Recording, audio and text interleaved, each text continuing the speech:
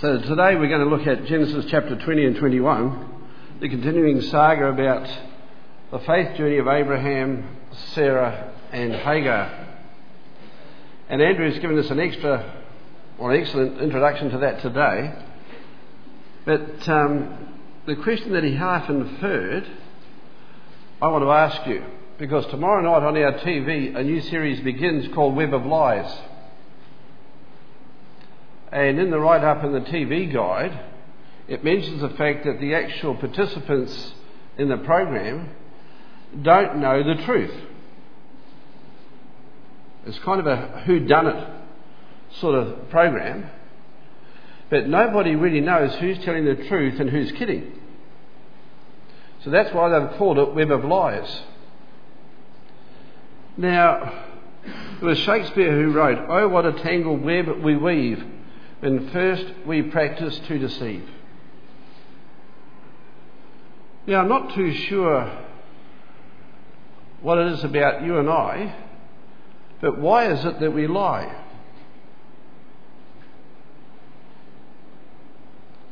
Why do we think that's okay? And why do we accept lies that really are part of our culture? And we don't challenge those lies. Now, I'm not too sure who the first person was who told you a lie. And what is it that scares us into lying? Why are we afraid of the truth? Why are we afraid of being honest? Now, I'm not too sure who the first person was that you remember who deliberately lied to you. And how old were you when you were aware of that person lied to me?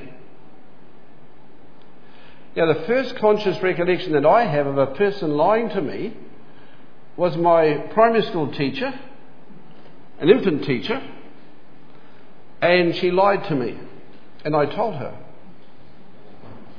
Now, that doesn't win you any merit points with a teacher. The second person that I'm most conscious of lying to me was my father, who was a Christian, a leader in our church, a spiritual person. And I was about 10 or 11 at the time, and I had a friend staying for the May school holidays. And he had a small yacht. And part of a farm that my father had acquired that adjoined his first property had this huge dam on it. Now, I was a person who was susceptible to getting pneumonia. So Dad, to try and keep us away from water and sailing this yacht, told me, he said that the man that he had bought this farm from had gone out onto this dam in his canoe, and he couldn't find out how deep it was, so he said, "I don't want you going there." Now, I believed my dad. Now, I went past that dam in the middle of summer, and there wasn't a stitch of water in it. And I was outraged to think that my father had chosen to deliberately lie to me. It was nearly 2 kilometres from where that dam was to our house, and I ran home.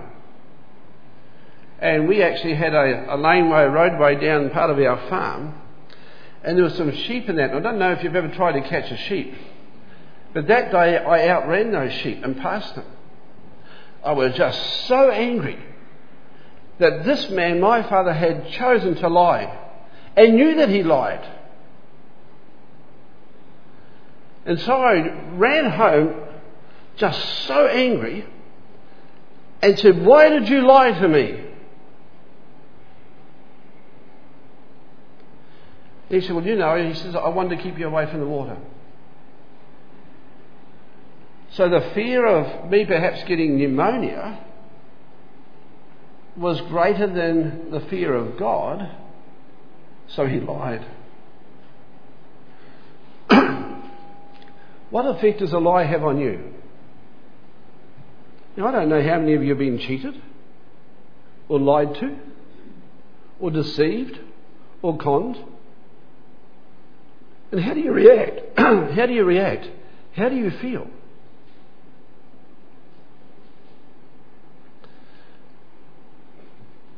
Now, there's a whole lot of lies that you and I accept that we just leave unchallenged. And we kind of think that we have the freedom to choose what we want, to do what we like as long as we don't hurt anyone else. And you know that's not true. But that's what our society tells us. That's a popular mentality. You can choose what you want and do what you want as long as you don't hurt someone. And that's a lie. But we accept it. Lies about marriage. A marriage can be between any two people. It only needs to last as long as both are still happy. And there's lots of folk in our society who believe that. You may be one of those. You only have to stay married as long as you're happy. And when you're not happy, well, you change models. And we accept that as a society, as normal. But it's not true. It's a lie. Another lie in our culture. Christian belief, faith is a private matter. You can believe what you like, but keep it to yourself.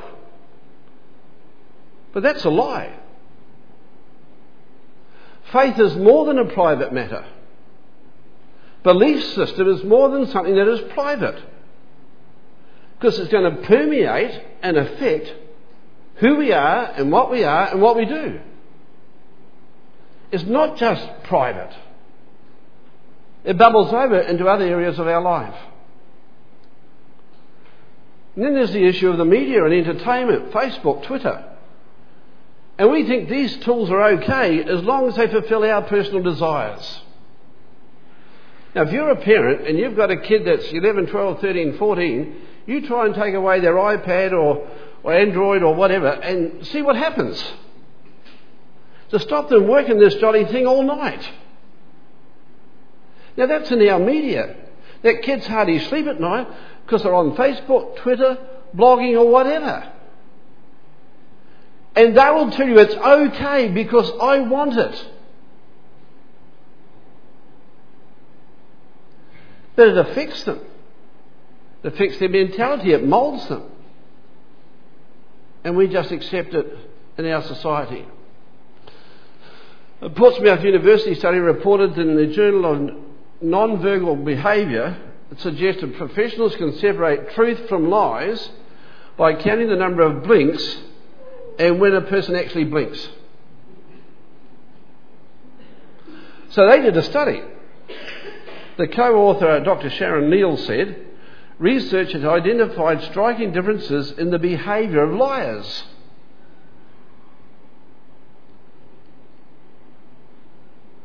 So do you know that you can actually tell if a person lies by their eyes?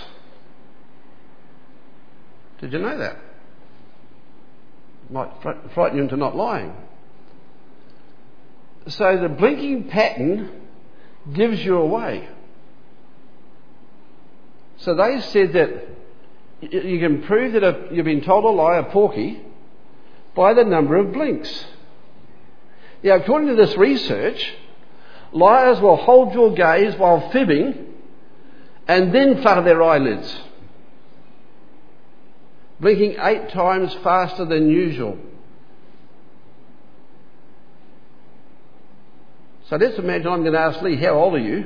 Then tell me a porky. And watch his eyes. Or perhaps ask their lady, how old are you? And after what they've said, watch their eyes. How quickly do they blink? There are things that give us away. And so Stephen up here, and he said that sexes lie with equal frequency, but women are better liars than men due to their superior language skills. So ladies, you're better at doing this.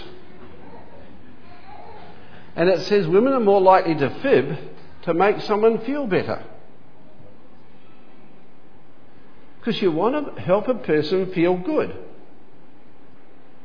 And a way of doing that often is to tell a lie. Now, men do it to make themselves look better. See, we're egotists. And we want to look good in your eyes. And so we'll lie to you. Flat out. Now, this is a story about lie tellers today. So let's read the Bible. So, from Genesis 20, verse 1. Now, Abraham moved on from there into the region of the Negev and lived between Kadesh and Shur. For a while he stayed in Gerar, where Abraham said of his wife Sarah, "She's my sister." Lie. Then Abimelech, the king of Gerar, sent for Sarah and took her. But God came to Abimelech in a dream one night and said to him, "You're as good as dead, man, because the woman you have taken, she's a married woman." Imagine if God told you when you're going to take somebody else's wife or daughter. Now Abimelech had not gone near her. So he said, "Lord, will you destroy an innocent nation? Did he not say to me, 'She is my sister'? And didn't she say, 'He's my brother'? I have done this with a clear conscience and clean hands." Then God said to him in the dream, "Yes, I know you did this with a clear conscience, and so I've kept you from sinning against me. That's why I did not let you touch her. But now return the man's wife, for he is a prophet." Now this is a prophet that lies. My dad was an elder and he lied. "And he will pray for you and you will live. But if you do not return her, you may be sure that you and all yours will die." So this is serious stuff.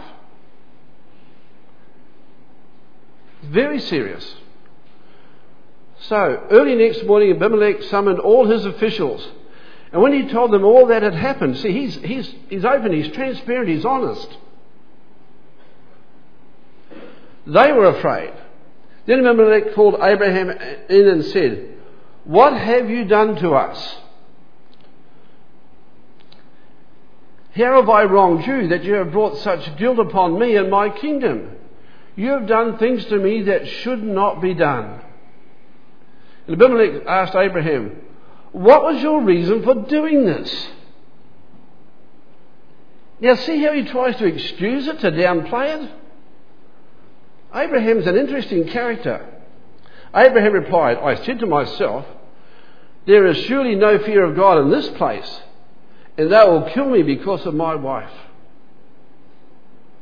You know, he's going to save his own skin, so he lies. He wants to make himself look good. "Besides, she really is my sister, the daughter of my father, though not of my mother, and she became my wife. And when God had me wander from my father's household, I said to her, 'This is how you will show you love me. You'll lie for me.' Everywhere you go, you'll say, 'He is my brother.'"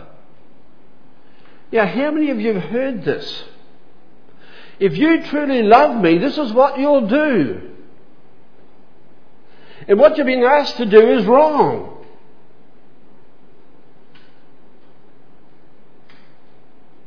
If you love me, you'll do it.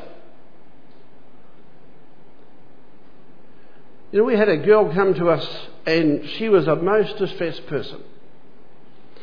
She was engaged to be married to a man who was not of her faith persuasion. And the night before they were to be married, he said to her, "If you truly love me, we can sleep together tonight." See the catch. If you love me, you'll prove it by doing something wrong. And so she did.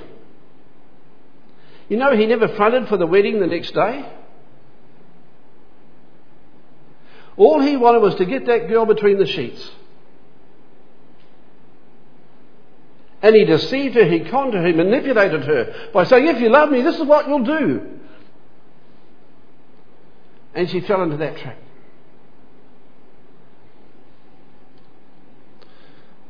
Then Abimelech brought sheep and cattle and male and female slaves and gave them to Abraham. And he returned Sarah his wife. And Abimelech said, my land is before you, live wherever you like. But notice what he says to Sarah. To Sarah he said, I am giving your brother. See, he's rubbing it in, isn't he? And he's right. I'm giving your brother 1,000 shekels of silver. It's amazing. This guy is making a peace treaty. He's not the one who's done the wrong. He's been sinned against. But he is making a peace treaty between this deceiving couple. Now that sounds a wee bit like the New Testament, doesn't it? And Andrew talked about this morning, I have a problem. And Jesus is the one who we've sinned against. And he's the one that makes a peace treaty with us. And the things that would damn us, Colossians says, he took out of the way by nailing it to his cross. He made peace by the blood of his cross. The one who's been wronged is the peacemaker. And this is what happens in this incident in the life of Abraham and Sarah. So Abimelech goes on, this is to cover the offence against you before all who are with you. You are completely vindicated. Then Abraham prayed to God, and God healed Abimelech, his wife and his slave girls, so that they could have children again. For the Lord had closed up every womb in Abimelech's household because of Abraham's wife Sarah. Why was Abraham so scared?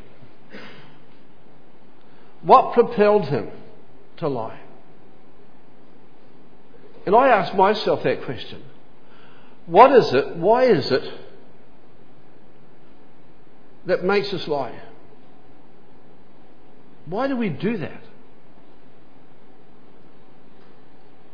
You see, you know the history of what's been going on in Abraham's life, and God had given his promises.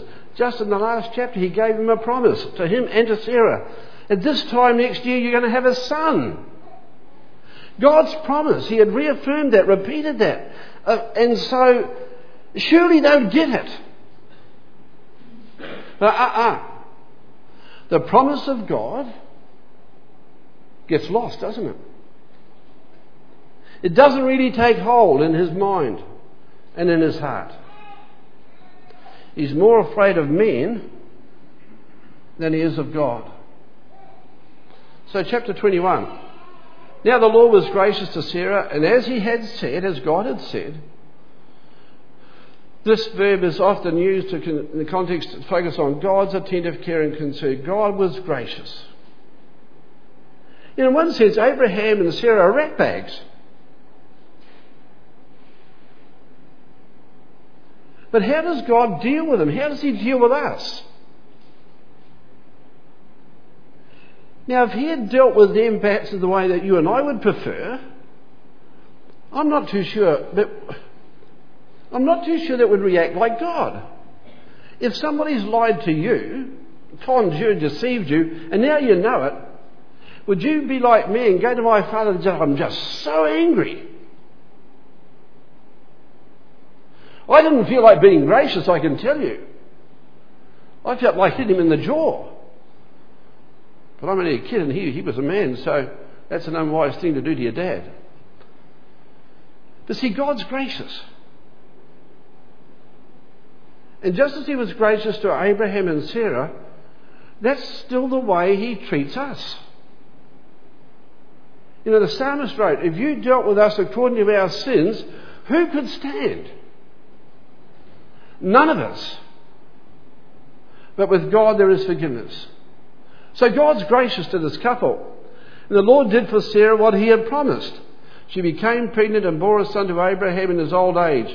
At the very time God had promised him, Abraham gave the name Isaac to his son Sarah bore to him. Amazing, isn't it? Now, I don't know what your track record is like. I have no idea. But God knows all about our track records. And God will deal with us like He dealt with Abraham and Sarah. He wants to be gracious to us, forgiving to us. And if we confess our sins, He is faithful and just to forgive us and to cleanse us. Well, the story goes on. When his son Isaac was 8 days old, Abraham circumcised him as God had commanded. Abraham was 100 years old when his son Isaac was born to him. Now, this was 25 years after he's left his hometown and become a pilgrim. 25 years later. And God had said that He's going to have all these descendants and all the nations of the earth are going to be blessed for him. It takes 25 years to have this promise fulfilled. I'm not sure what John Tate would have done. He had to wait 25 years for a drum of petrol. But, that's a long time to wait, isn't it? And Sarah said, God has brought me laughter, and everyone who hears will laugh with me. This is one happy husband and wife. They've got a baby son. And Sarah added, who would have said to Abraham and Sarah that Sarah would nurse children? Yet I have borne him a son in his old age. And the child grew and was weaned. And on the day Isaac was weaned, Abraham held a great feast. But Sarah saw that the son whom Agar the Egyptian had borne to Abraham was mocking. Now, what's going on here? Now, Ishmael means God hears. See, here's another kid born in a way that was wrong. See, God had said to Abraham and Sarah, your wife Sarah is going to have a son. But she doesn't really believe it, neither does Abraham. Just think, this is beyond possibility. And so Sarah said, listen, why don't you take this slave girl, this Egyptian girl, which he'd ended up with because he went down to Egypt when he shouldn't have done. So the result of one sin results in another one. He gets a slave woman. And so he sleeps with her. And she becomes pregnant and has a son, Ishmael. Which means God hears. Now, if you read Genesis 16 and verse 17 of this chapter, it says God heard Hagar. God hears. Now, despite what's gone on and what's brought this about, God still listens. Now, you might imagine that God's not going to no longer listen to you. But it's not true. These folk have done the wrong thing, the wrong way, in the wrong place, at the wrong time. They've got it all wrong. But God listened. Now he says to Hagar, because of his promise, God will multiply the descendants of Hagar and Ishmael into a great nation. Isn't that amazing? That out of chaos and mistake, God says, I am going to bless you. Now, when this mocking takes on, Ishmael's about 15 years old. Because when Ishmael is born, Abraham is about 10 years after he left. He's about 85 when Ishmael's born. Now he's 100 when Isaac's born. So my math says he's about 15 or 16.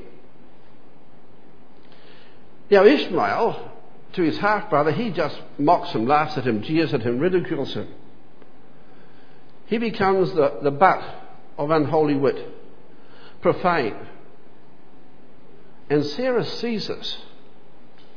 See, these two half-brothers are not going to be able to live in the same space. They're going to be bad news for each other. And God notices, and so does Sarah. And so there's tension now in this household because of the mistakes, because of the sins. It got very messy. So Sarah says to Abraham, get rid of that slave woman and her son, for that slave woman's son will never share in the inheritance with my son Isaac. Have you ever been involved in a family squabble over money and property? Where there's will, there's the relatives, right? I've been at the cemetery, and these guys who are cousins, it was when Uncle Edgar died, great uncle Edgar, my grandfather's brother. And no sooner does the coffin hit the bottom and these cousins are arguing about a will. Tension. Because of things that had happened in the Graham family, in my grandfather's generation, where promises were made and not kept. So there's tension. So the Bible says, the matter distressed Abraham greatly because it concerned his son. But God said to Abraham, don't be so distressed about the boy and your maidservant. Listen to whatever Sarah tells you, because it's through Isaac that your offspring will be reckoned. So Abraham has to do something he doesn't want to do. He's got to get rid of this boy. So God continues, I will make the son of the maidservant into a nation also, because he is your offspring. See, through Abraham, all the nations of the earth are going to be blessed. Early the next morning, Abraham took some food and a skin of water and gave them to Hagar. He sent them on her shoulders and sent them off with the boy. She went on her way and wandered in the desert of Beersheba. Now, Beersheba is still in Israel, so it's south of there towards the Suez Canal. When the water in the skin was gone, she put the boy under one of the bushes. She went off and sat down nearby, about a bow shot away, for she thought, I cannot watch the boy die. And she sat there nearby and she began to sob. God heard the boy crying, and the angel of God called to Hagar from heaven and said to her, what is the matter, Hagar? Do not be afraid. God has heard the boy crying as he lies there. Lift the boy up and take him by the hand, for I will make him into a great nation. Then God opened her eyes and she saw a well of water. So she went and filled the skin with water and gave the boy a drink. It was not a drum of petrol. And God was with the boy and he grew up. He lived in the desert, became an archer. And while he was in the desert of Paran, his mother got a wife for him from Egypt. She's an Egyptian. She was a matchmaker. You see God's provision. These folks' lives are not perfect. They're human people. You know, God's promise to us that I'll never leave you or forsake you. These fellows have messed up big time. But it doesn't mean that God deserts them and leaves them in the lurch. Not in your life. And that's true for us. Regardless of how mixed up we are, it's true for us. So what can we learn? You know, fears are the stories we tell ourselves. Abraham told himself, if I say she's my wife, they'll kill me. And that was not true. Because God had promised, listen, Sarah's going to have a son within a year. See, fear is a liar.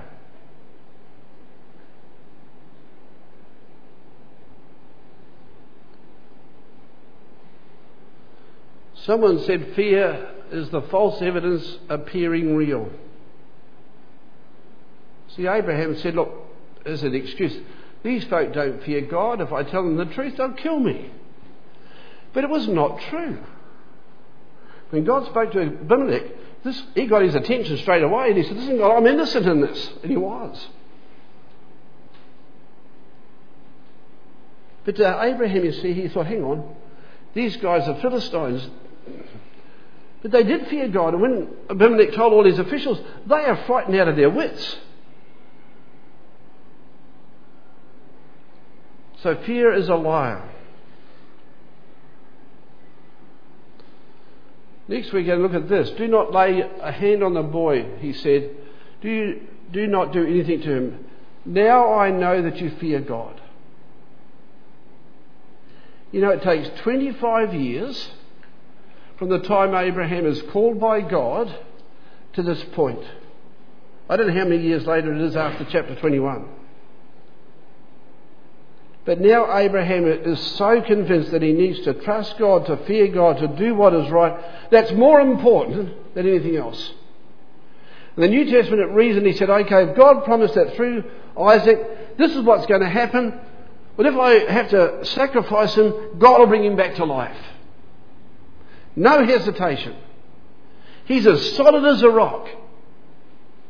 He no longer doubts the word of God. He's just going to obey it, come what may. As costly as that may prove to be. You know, God said to Moses, select capable men from all the people, men who fear God. Trustworthy men who hate dishonest gain. Appoint them as officials. I was sitting with somebody yesterday afternoon and recounted a story where a man who was on a board, and they had a board meeting, and he was the only guy who turned up. They had a constitution that required a quorum. Required a quorum of 4. So this man conducted the meeting, he passed the minutes of the last meeting, and he made decisions and minuted them. And he was going to give a grant of money to some people where his son was. Now, board meetings don't happen every week. And I'm not too sure whether they were bi-monthly or once a quarter. But the next board meeting, here's the minutes of this one man and the decisions he had made, and money had been committed and sent to a particular project. And when he's challenged, this is what he says, but there were 4 people. There was me, there was God the Father, God the Son, and God the Holy Spirit. Now, that parachurch agency was committed to doing something which should never ever have happened. See, God says, select men who fear God, trustworthy, who hate dishonest gain. Now, that guy was a leader in a church, considered to be a spiritual leader, but at heart he's not. He's not. He was a con artist. Think of Peter. He's in the courtyard. Jesus has been arrested. And he's there warming his hands by the fire. And this woman came, and men don't listen to women's voices, they will trap us. And she said, oh, you're one of them, aren't you? And we hate to disappoint a woman. It's a trap. He said, oh, no, I'm not one of them. And the thing's repeated 3 times. See, Peter was a sandman, he's like us. So he's intimidated into lying. And now here he's writing a letter to a church or group of churches. And this is what he writes. He says, show proper respect for everyone. Love the family of believers. Fear God. Honour the king, emperor, president, or whatever. See, Peter learned the hard way.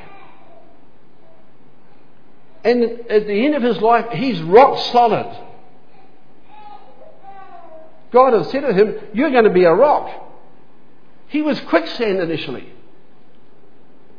Chapter 3 of 1 Peter says, even if you should suffer for doing what is right, see, you had to learn that. Do not fear their threats, do not be frightened. Now, what's the key to being truth-sayers? In your hearts, honour Christ as Lord.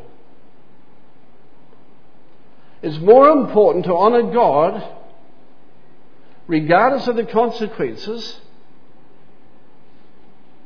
than tell lies. So the key to avoiding Abraham and Peter's lies, honour Christ as Lord. Do you do that, and do I do that? Is it more important for you today to leave here and saying, come what may, I'm going to honour God. I'm going to be a truthful, honest, upright, straight down the line person. I'm not going to con, I'm not going to deceive, I'm not going to manipulate, I'm going to be a person who honours Christ. And you know that's more important than to be intimidated into telling lies to cover up the truth. Abraham learned that. In the end, Peter learned it.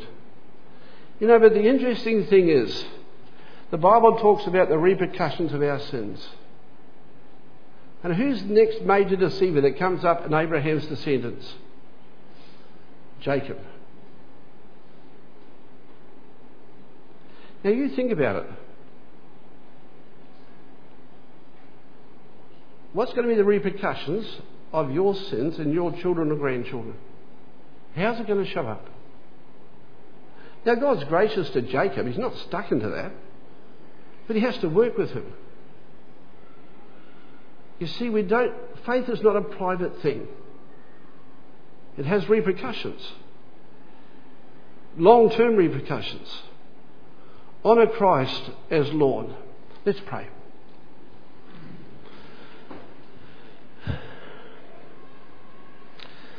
Father, we pray that you won't say of us, you're of your father the devil, who was a liar from the beginning. Help us to reflect the fact that we are children of God. A God who does not lie. Lord, grant us the strength, the spiritual strength, the inner strength to be truthful, honest persons, regardless of what that may mean or cost us. And so we pray that you might bless these very real examples to us, that might inspire us to do what you want, rather than to be plunged by fear into doing something which you don't want us to do. So grant us your grace to do this, we pray, in Christ's name. Amen.